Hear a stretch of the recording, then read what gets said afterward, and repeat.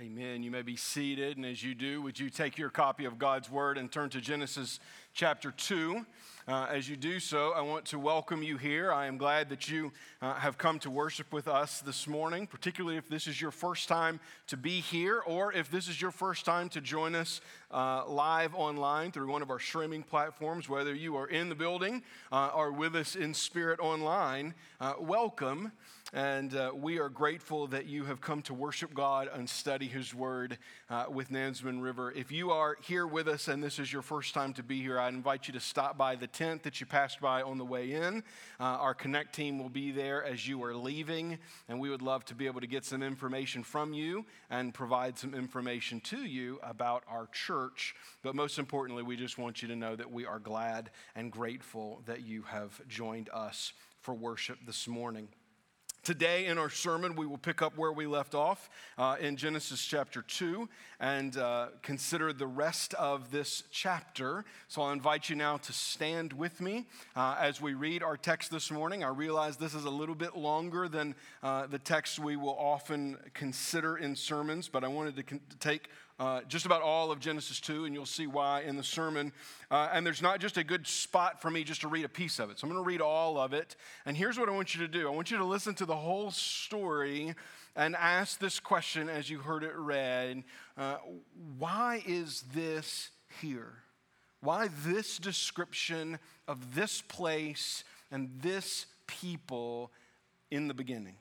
Starting in verse 4 of Genesis 2. These are the generations of the heavens and the earth when they were created, in the day that the Lord God made the earth and the heavens. When no bush of the field was yet in the land, and no small plant of the field had yet sprung up, for the Lord God had not caused it to rain on the land, and there was no man to work the ground, and a mist was going up from the land and was watering the whole face of the ground. Then the Lord God formed the man of the dust from the ground and breathed into his nostrils the breath of life, and the man became a living creature. And the Lord God planted a garden in Eden in the east, and there he put the man whom he had formed. And out of the ground the Lord God made to spring up every tree that is pleasant to the sight and good for food. The tree of life was in the midst of the garden, and the tree of knowledge of good and evil. A river flowed out of Eden to water the garden, and there it divided and became 4 rivers. The name of the first is the Pishon. It is the one that flows around the whole land of Havilah, where there is gold, and the gold of that land is good. Bdellium and onyx stone are there. The name of the second river is the Gihon. It is the one that flows around the whole land of Cush. And the name of the third river is the Tigris, which flows east of Assyria. And the fourth river is the Euphrates. The Lord God took the man and put him in the Garden of Eden to work it and keep it. And the Lord God commanded the man, saying, You may surely eat of every tree of the garden, but of the tree of knowledge of good and evil you shall not eat, for in the day that you eat of it you shall surely die. Then the Lord God said, It is not good that the man should be alone. I will make him a helper fit for him. Now out of the ground the Lord God had formed every beast of the field and every bird of the heaven, and brought them to the man to see what he would call them. And whatever the man called every living creature, that was its name. The man gave names to all the livestock and to the birds of the heavens, to every beast of the field. But for Adam there was not found a helper fit for him. So the Lord God caused a deep sleep to fall upon the man, and while he slept, took one of his ribs and closed up its place with flesh. And the rib that the Lord God had taken from the man had made into a woman and brought her to the man. Then the man said, This at last is bone of my bones and flesh of my flesh. She shall be called woman, because she was taken out of man. Therefore, a man shall leave his father and mother and hold fast to his wife, and they shall become one flesh. And the man and his wife were both naked and were not ashamed. Let's pray. Father, we are grateful to you for an opportunity to gather as the church, to be your congregation in this place together, standing in a fallen world, recognizing sin and pain and suffering and death all around us. looking back on perfection, on paradise, on the garden of God. Help us, God, as we approach this text this morning. Would your Holy Spirit open our eyes? Let us see your truth, we pray.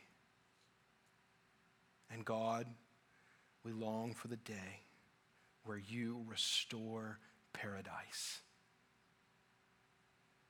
We pray in Jesus' name. Amen. You may be seated. I recognize that there is a lot here. And as we were discussing the upcoming sermons in our latest elders meeting, one of them asked, "Are you sure you're going to be able to preach all of those verses in one setting?" I said, "Yes, I will. I promise. We will not be here an extended period of time." But I want to consider all of these verses together because I think it is most appropriate to do so. There are certain doctrinal truths that are introduced in Genesis chapter 2 that could be preached separate, and at a time I considered doing so. And it's not wrong to do so. The New Testament authors, particularly as it relates to the final section that talks about marriage, do just that. They pull that specific phrasing about God's intention for marriage on multiple occasions in the New Testament and apply it to the current state of marriage. And they're not wrong to do so. But for our intention as we walk verse by verse through all 50 chapters of the book of Genesis, I believe it is going to be helpful for us to see what God intended in his garden, to see that which he called very good, a picture of perfect paradise in the Lord's garden. So we will consider all of these doctrinal truths together this morning as it paints one beautiful picture for us. And that is at the beginning of creation, God set apart on this earth a specific place where he placed the first man and woman who lived in perfect relationship with that place, with one another, and most importantly, with God. So often, when evangelical Christians talk about ancient past as it relates to the redemptive story that God is telling in Scripture, we work our way backwards to Genesis chapter 3. And for some reason, we stop there. And if you don't know the story of Genesis 3, we will consider it next week. It's the fall. It is disobedience. It's where Adam and Eve choose to not do what God has told them to do, but to take ownership of their own moral choices. And evangelicals will often trace God's redemptive story back to that point without actually talking about what God does in Genesis 2. But without recognizing what God does in Genesis 2, we don't feel the full weight of what happens in Genesis 3. So here's what I want you to understand this morning. Before we get to the next couple of weeks where we'll consider that original sin and that judgment that God places upon them, we must note how perfect things were. That which God called very good was perfect in every aspect. So let's look at those together this morning. First, the Lord God planted a garden for Adam in Eden. The land, Genesis 2 is going to tell us, needed the attention of both the Lord and of Adam. Look at verse 4. These are the generations of the heavens and the earth when they were created in the days that the Lord God made the earth and the heavens. This is the first of nearly a dozen occasions where we see this structure introducing a section within Genesis. It will mark the main sections of Genesis. So we will see this. I believe it's 11 times in the 50 chapters where this same structure will be introduced, the generations of. Now, it is typically going to be a person. In this case, it's the generations of the heavens and the earth. So it is from the beginning. This is beginning to tell us in narrative form how God created. Now you say, wait, we have Genesis 1, which tells us how God created. Yes, Genesis 1 and 2 are not contradictory accounts. Genesis 2 is a more detailed account of what God is doing in a specific location on the earth that he has formed.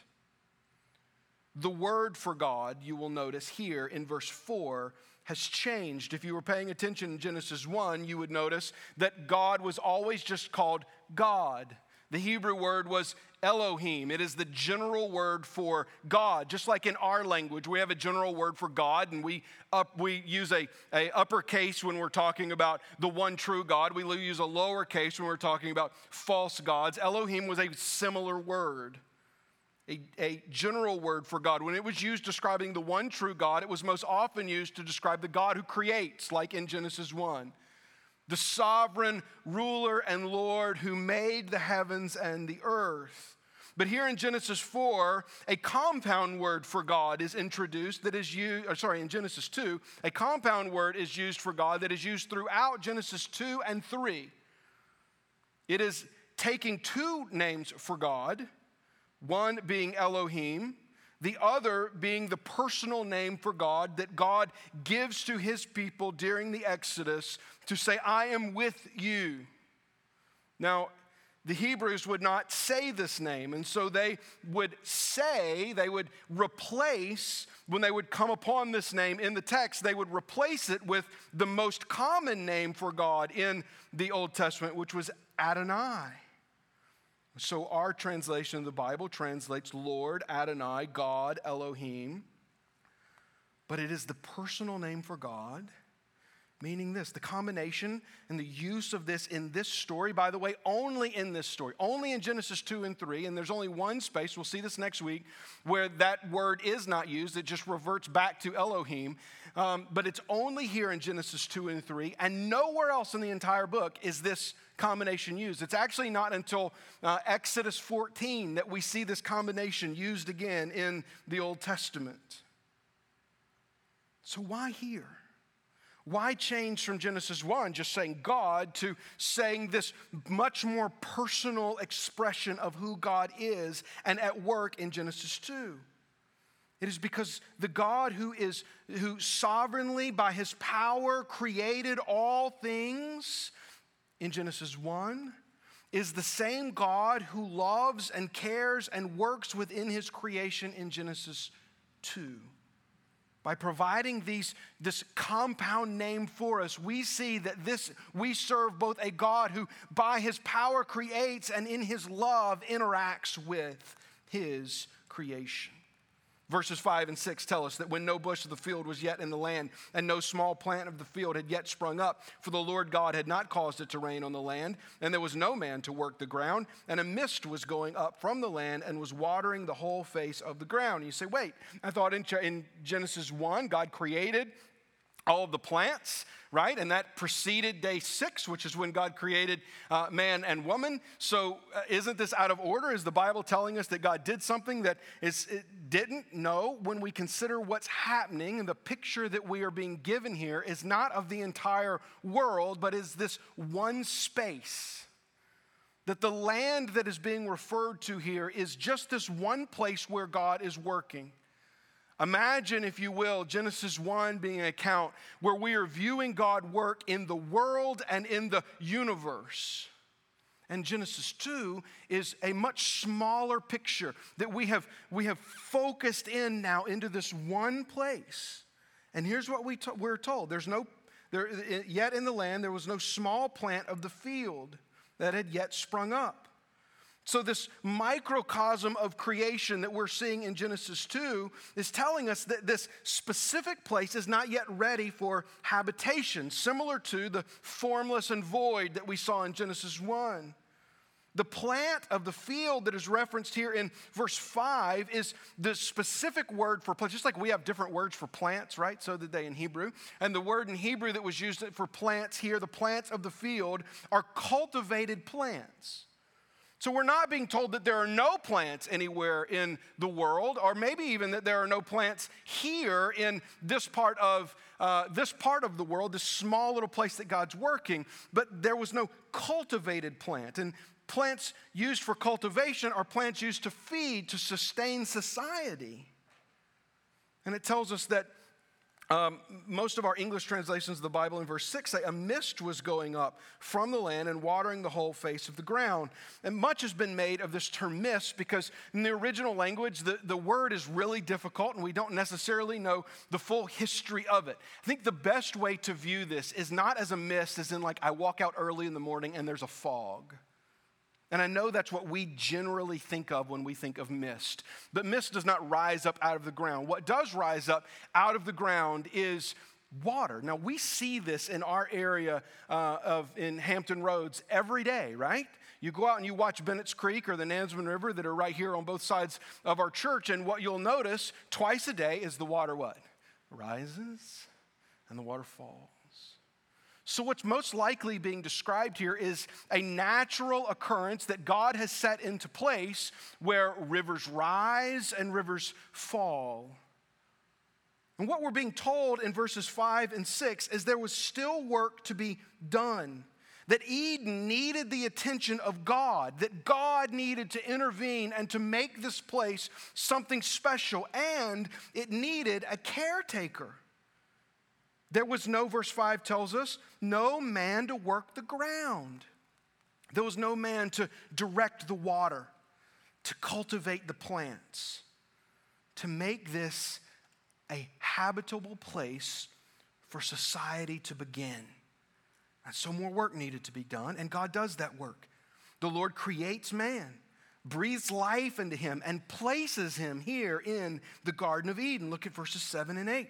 Then the Lord God formed the man of the dust of the ground and breathed into his nostrils the breath of life. And the man became a living creature. And the Lord God planted a garden in Eden in the east. And there he put the man whom he had formed. Now again, this is not a contradiction of Genesis 1. We don't see God doing one thing on day 6 in Genesis 1 and something different in Genesis 2. This is a retelling of God creating man and woman on that work day of God, just in more detail, telling us that man is formed of the dust of the ground and that he has the breath of God blown into him. Now in Hebrew, there are two words used in the Old Testament for the term that we translate breath. One is far more common than the other. The common version is used over 400 times in the Old Testament.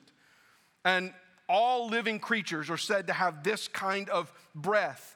Animals have this kind of breath. God, man, even false gods are attributed to have this kind of breath in a metaphorical sense. But then there's the rare usage of the term. Only 25 times is the rare use of the word breath in the Old Testament. And that is the term that is used here in Genesis 2. And it is only ever ascribed in the entire Old Testament to the Lord, the personal name of God, and to man, in whom he breathed life. The breath that was breathed into man was something unique. It was not the same breath of life that was given to animals. It is something different, other than. We would not be wrong to trace our understanding of the soul to this point. Now, this doesn't tell us everything that we need to know about the soul. It doesn't tell us everything we need to know about that part of man that exists connected to yet separate from our physical forms. But this is the first seed of that understanding, that God breathed something into mankind that is different than everything else in his creation. And verse 8 tells us that God formed that man and breathed that breath into him and planted that garden in Eden and place that man there. Here the garden is named Eden in the east. It is a garden that God planted. Now, when Hebrew scholars, thousands of years after this, about 400 years before Jesus, would go to translate the Old Testament into Greek, they used two very interesting words in translating garden and Eden. They use the Greek word paradise for garden. And they used the Greek word delight. So you have the paradise of delight. That this is how the Hebrews viewed Genesis 2. That this was paradise being a perfect place, and a perfect place where both God and man found delight. It was a place that God could delight in his creation, and a place where man, the crowning work of that creation, could delight in his God. That is the Garden of Eden. Perfect. Intended by God as a place where God could perfectly interact with his creation and his creation could perfectly relate back to him with no obstacle in between. A paradise of delight for God and for man. Then the author of Genesis gives us the location and the landscape of Eden, which was intentional. It had purpose. Skip over verse 9 for a minute and let's look at the location first. He says, a river flowed out of Eden to water the garden, and there it divided and became 4 rivers. The name of the first is the Pishon, and it is the one that flowed around the whole land of Havilah, where there is gold, and the gold in that land is good. Bdellium and onyx stone are there. The name of the second river is the Gihon. It is the one that flowed around the whole land of Cush. And the name of the third river is the Tigris, which flowed east of Assyria. And the fourth river is the Euphrates. Here's what the author of Genesis wants us to understand, that Eden was centrally located in a very rich land. Now again, we need to understand this as best as we can through the eyes of ancient Israel. As I told you 5 weeks ago when we began this series, that historically the church has ascribed the authorship of this book to Moses during the time of the Exodus. And so Moses is passing on the truth of God to the people of God as they're about to go into the promised land. So how did they hear this? What did they think when they heard some of these descriptions? Well, for instance, these things that are mentioned as being present within the land, gold, which we understand gold, onyx, we have a little bit of an understanding about that, and bdellium, probably nobody in here really deals with that or really even knows what it is, but all 3 of those are mentioned again during the time of the Exodus. For instance, bdellium was a specific color. It was at least prevalent enough during the life of ancient Israel that they would have known its color, because manna that falls from heaven to provide food for the people in the wilderness as they go to the promised land out of Egypt was said to be the same color as that stone. Both onyx and gold were used in the building of the tabernacle during the Exodus. So here's what the ancient Israelites would have heard. This was a place that was rich. It was a good land, that the land itself provided for the people that would inhabit it. There was one river flowing through Eden that would then break into 4 rivers. Now, 2 of these rivers are known to us, and 2 of them are not. The second 2 rivers, the Tigris and the Euphrates, are rivers that you've likely heard of in school. These are rivers that flow through the Fertile Crescent of Mesopotamia. The other 2, as well as the lands that are described there in the previous verses, are lost to history. So then the exact location that is being described here is lost to us, but it is not important. And by the way, there have been people that have tried to find it. As I was doing my research for the sermon, I read some of these people that have tried to ascribe specific locations, everywhere from pretty much any location you could possibly imagine in the Middle East to islands in the South Pacific, all the way to one guy saying it's at the North Pole.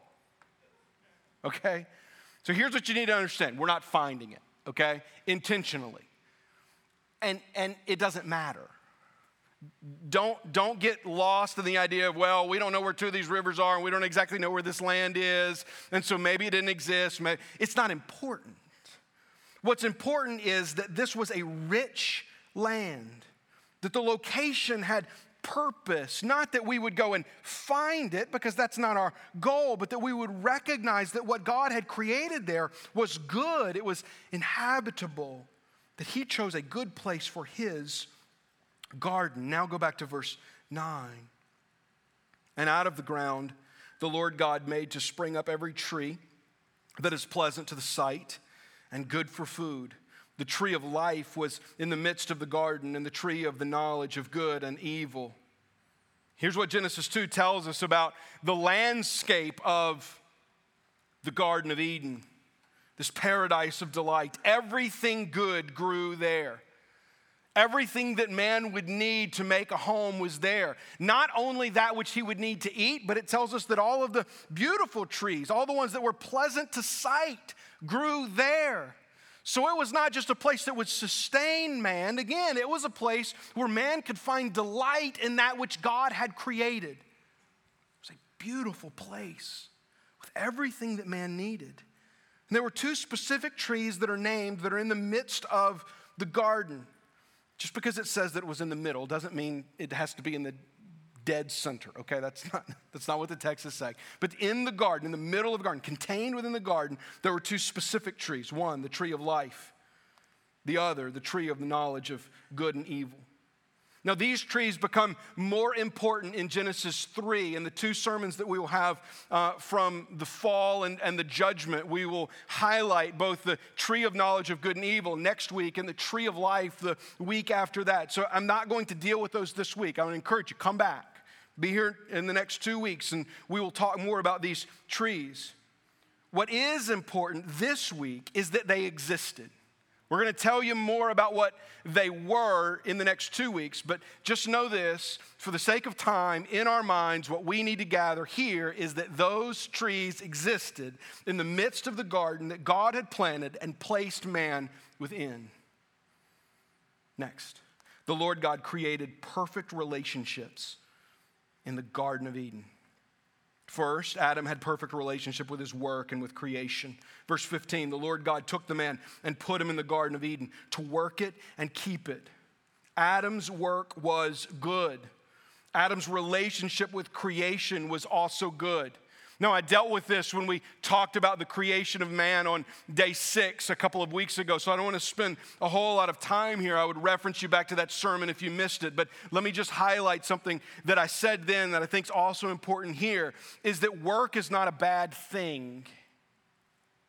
That we often think of work as being a result of the fall. No, the toil of our work is a result of the fall, but work is not. Adam was placed in a perfect garden of God and was expected to do work while he was there. And he was expected, you'll see here, to keep it. So he was supposed to work it and he was supposed to keep it, which speaks to his relationship with that creation. As we saw in Genesis 1, God gave man dominion over creation, but that dominion does not mean dominance. That dominion does not mean ruin. It means protection. It means to keep, to guard, to guide. And that is still our responsibility today. Many of these responsibilities that God gives to Adam in the garden, while changed because of the fall, have not been displaced. The same is true. We still work and should see work as a good thing in creation, and we should still keep creation. We should still guide and guard creation. So what we see here in this paradise of delight is that Adam delighted in his work and in the creation that God had made. He observed its beauty and managed it well, and was in perfect relationship with it. He didn't go home at the end of the day and complain about having to manage the garden. He was glad to do so. He found delight in it. Next, Adam had perfect relationship with his Creator through obedience to the Lord's command. Look at verses 16 and 17. And the Lord God commanded the man, saying, you may surely eat of every tree of the garden, but of the tree of knowledge of good and evil you shall not eat, for in the day that you eat of it you shall surely die. Now again, for our purposes in this sermon today, the point is just for us to know that these trees existed, and now to know that God gave specific commands as it relates to this tree. That God has said, Adam, you can eat of everything in this garden, meaning the mundane trees that grew there, whatever fruits they produced, Adam could eat. and of the two specific trees that God had placed in the garden, the tree of life and the tree of the knowledge of good and evil, Adam was able to eat of one of those trees. He was able to partake of the tree of life. And we'll talk about the tree of life again in 2 weeks, and we'll see the tree of life in Revelation 20, and that a day is coming where we will be able to partake of the tree of life again. But there was one that was excluded from Adam's reach. It was the tree of knowledge of good and evil. Now, next Sunday, Pastor Mike will be preaching. He's going to give a much more complete treatment of what is the tree of knowledge of good and evil and why God made this command. But for our purposes, know this. These trees existed. Adam could eat of everything in the garden except for one tree, the tree of knowledge of good and evil. And that obedience to that command, because this is the only command. This is the one instruction that God provides Adam in the garden.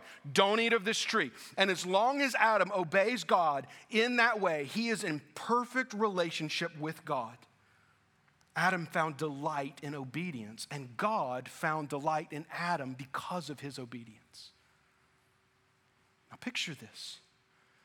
Adam working the land, living in the land, while in perfect relationship to his God, because God had given him one instruction: don't eat of that tree. And as long as Adam and Eve, who we'll introduce in a moment, did not eat of that tree, the first people were in perfect relationship with God because they were fully obedient to him. God delighted in them, and they delighted in God through obedience. Next, Adam and Eve had perfect relationship with one another in their Lord-ordained marriage. Now listen to verses 18 through 25. I want to read it all again, and this tells us of the creating work from Adam to Eve, and then also God instituting marriage. It says, "Then the Lord God said, it is not good that man should be alone. I will make him a helper fit for him. Now out of the ground the Lord God had formed every beast of the field and every bird of the heaven and brought them to the man to see what he would call them. And whatever the man called every living creature, that was its name. The man gave names to all livestock and to the birds of the heaven, to every beast of the field. But for Adam there was not found a helper fit for him." So just stop there. There's this parade, right? All the animals come through it before Adam. And Adam names them and understand by naming them. Again, this, as we saw God naming things in Genesis 1, by naming them, Adam is practicing dominion, care, but dominion over those animals. But none of them were a suitable helper. So the Lord God caused a sleep to fall upon the man, and while he slept, took one of his ribs and closed up its place with flesh. And the rib that the Lord God had taken from the man, he made into a woman and brought her to the man. Then the man said, "This at last is bone of my bone and flesh of my flesh. She shall be called woman, because she was taken out of man. Therefore, a man shall leave his father and mother and hold fast to his wife, and they shall become one flesh. And the man and his wife were both naked and were not ashamed." This story tells us that man is created for relationship. And we've already seen some of these relationships, the relationship that man has with his work and with his creation and even with his creator, with his God. But there was still something missing. There was something else to be done, that man needed companionship. And so God creates from man woman. And Adam looks at his wife Eve and says this, and this is in poetic form in verse 23, "This at last is bone of my bone and flesh of my flesh. She shall be called woman, because she was taken out of man." There is deep intimacy in these words. When he says bone of my bone and flesh of my flesh, and the very name that he calls her, when he calls her woman, he is ascribing an intimate relationship to this new creature beside him.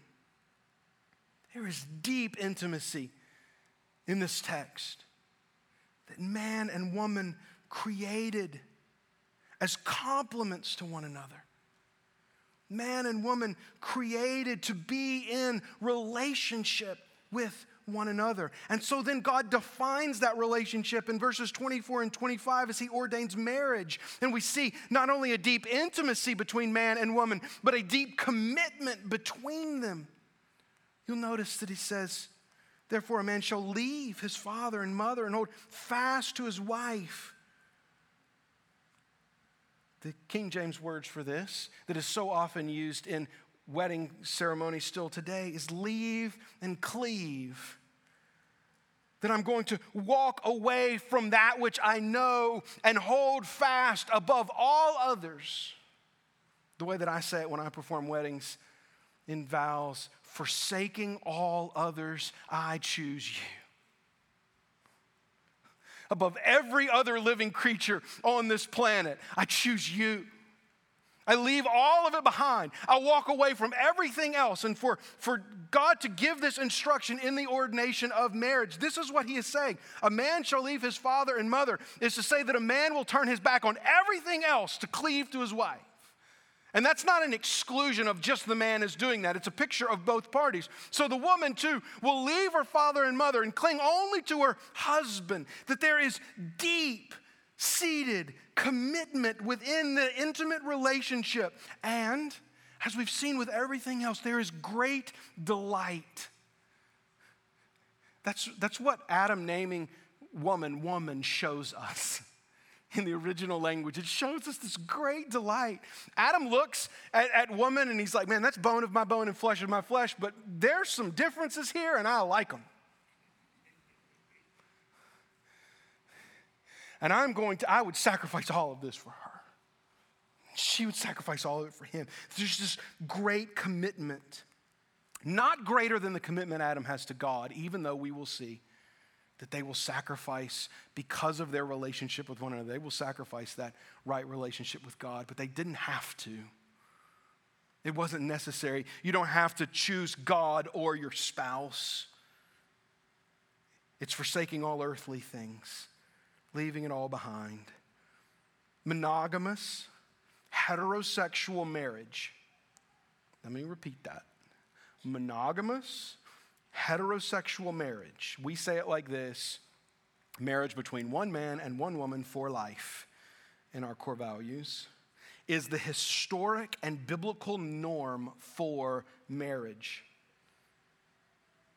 It is the deepest essence of humanity's relationships.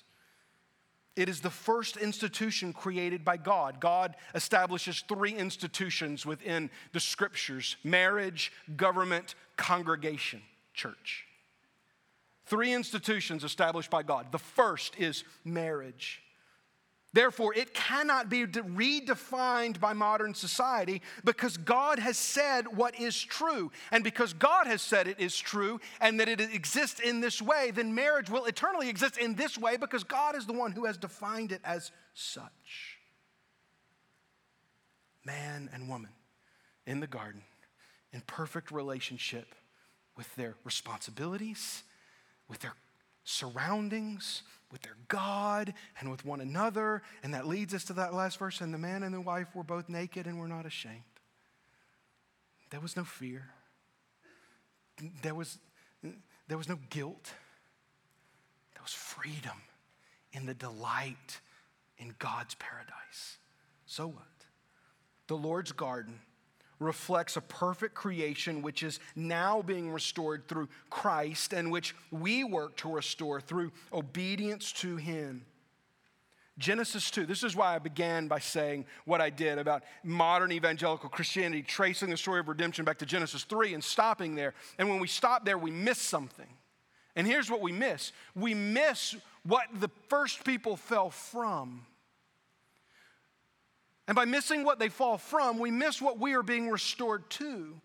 So Genesis 2 gives us this perfect creation of delight, of paradise, of both vertical and horizontal relationships being exactly as God intended them to be.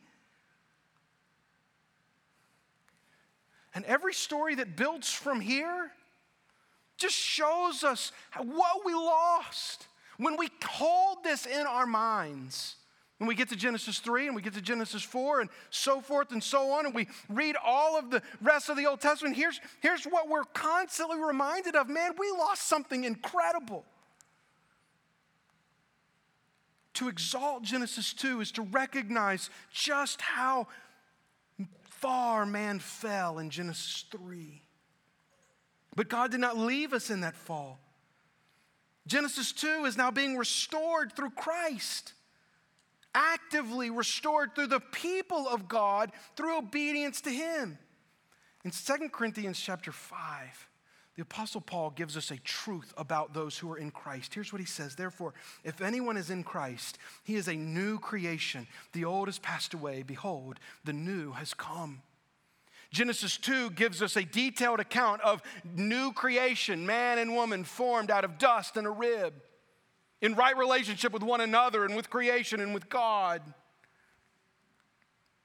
And we will see in the next 2 weeks that the fall is great, devastating to all of those relationships. But Jesus provides a way for us to be restored to that. Jesus, through his work on the cross, makes it so that restoration to Genesis 2 can become our aim. And not just an eternity future, it can become our aim now.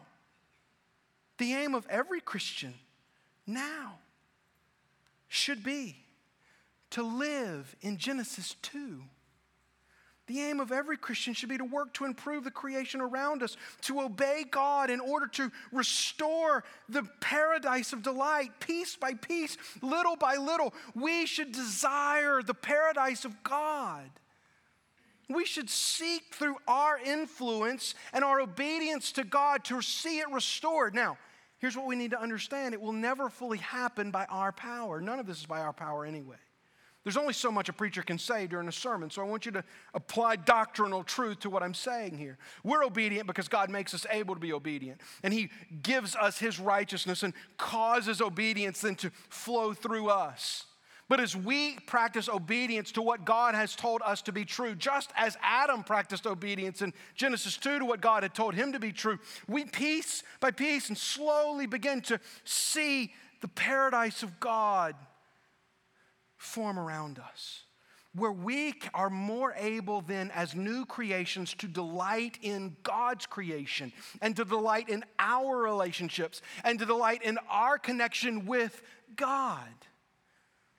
Now, it is also a future reality that one day creation, as we saw when we looked at the creation, was very good, and we went all the way to Revelation 21. We looked at the end, and we said God is going to eventually make all of this new, and he will.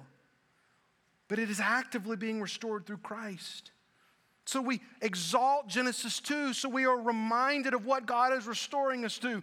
And we look around us and we say, we're not there yet. So we do the hard work of obedience in our lives, obeying God,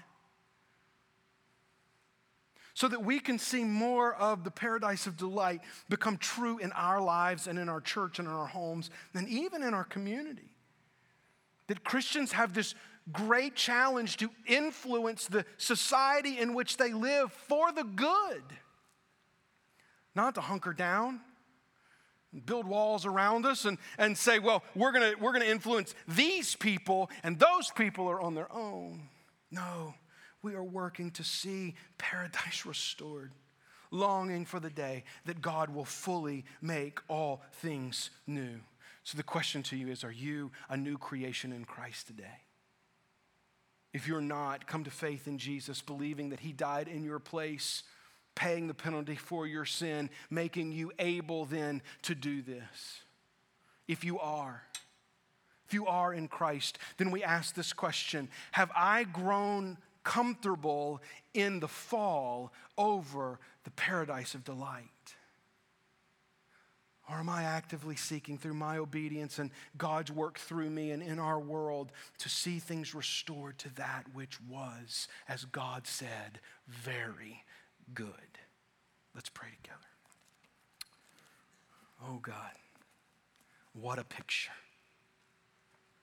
What a picture. A paradise where you delight in your creation and your creation delights in its creator. I'm reminded of the words of Christ on the cross to the thief on his side who professes faith, and Jesus turns and says, today you will be with me in paradise. We know God. By faith, we know what awaits us. But by obedience, we know our responsibility today. to live as new creations, created new in Christ,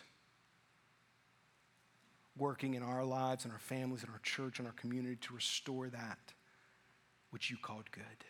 Help us to do so, we pray. For the person who's never professed faith in Jesus, would they do that now? Would they believe and their hearts be made new from stone to flesh, we pray. In Jesus' name, amen.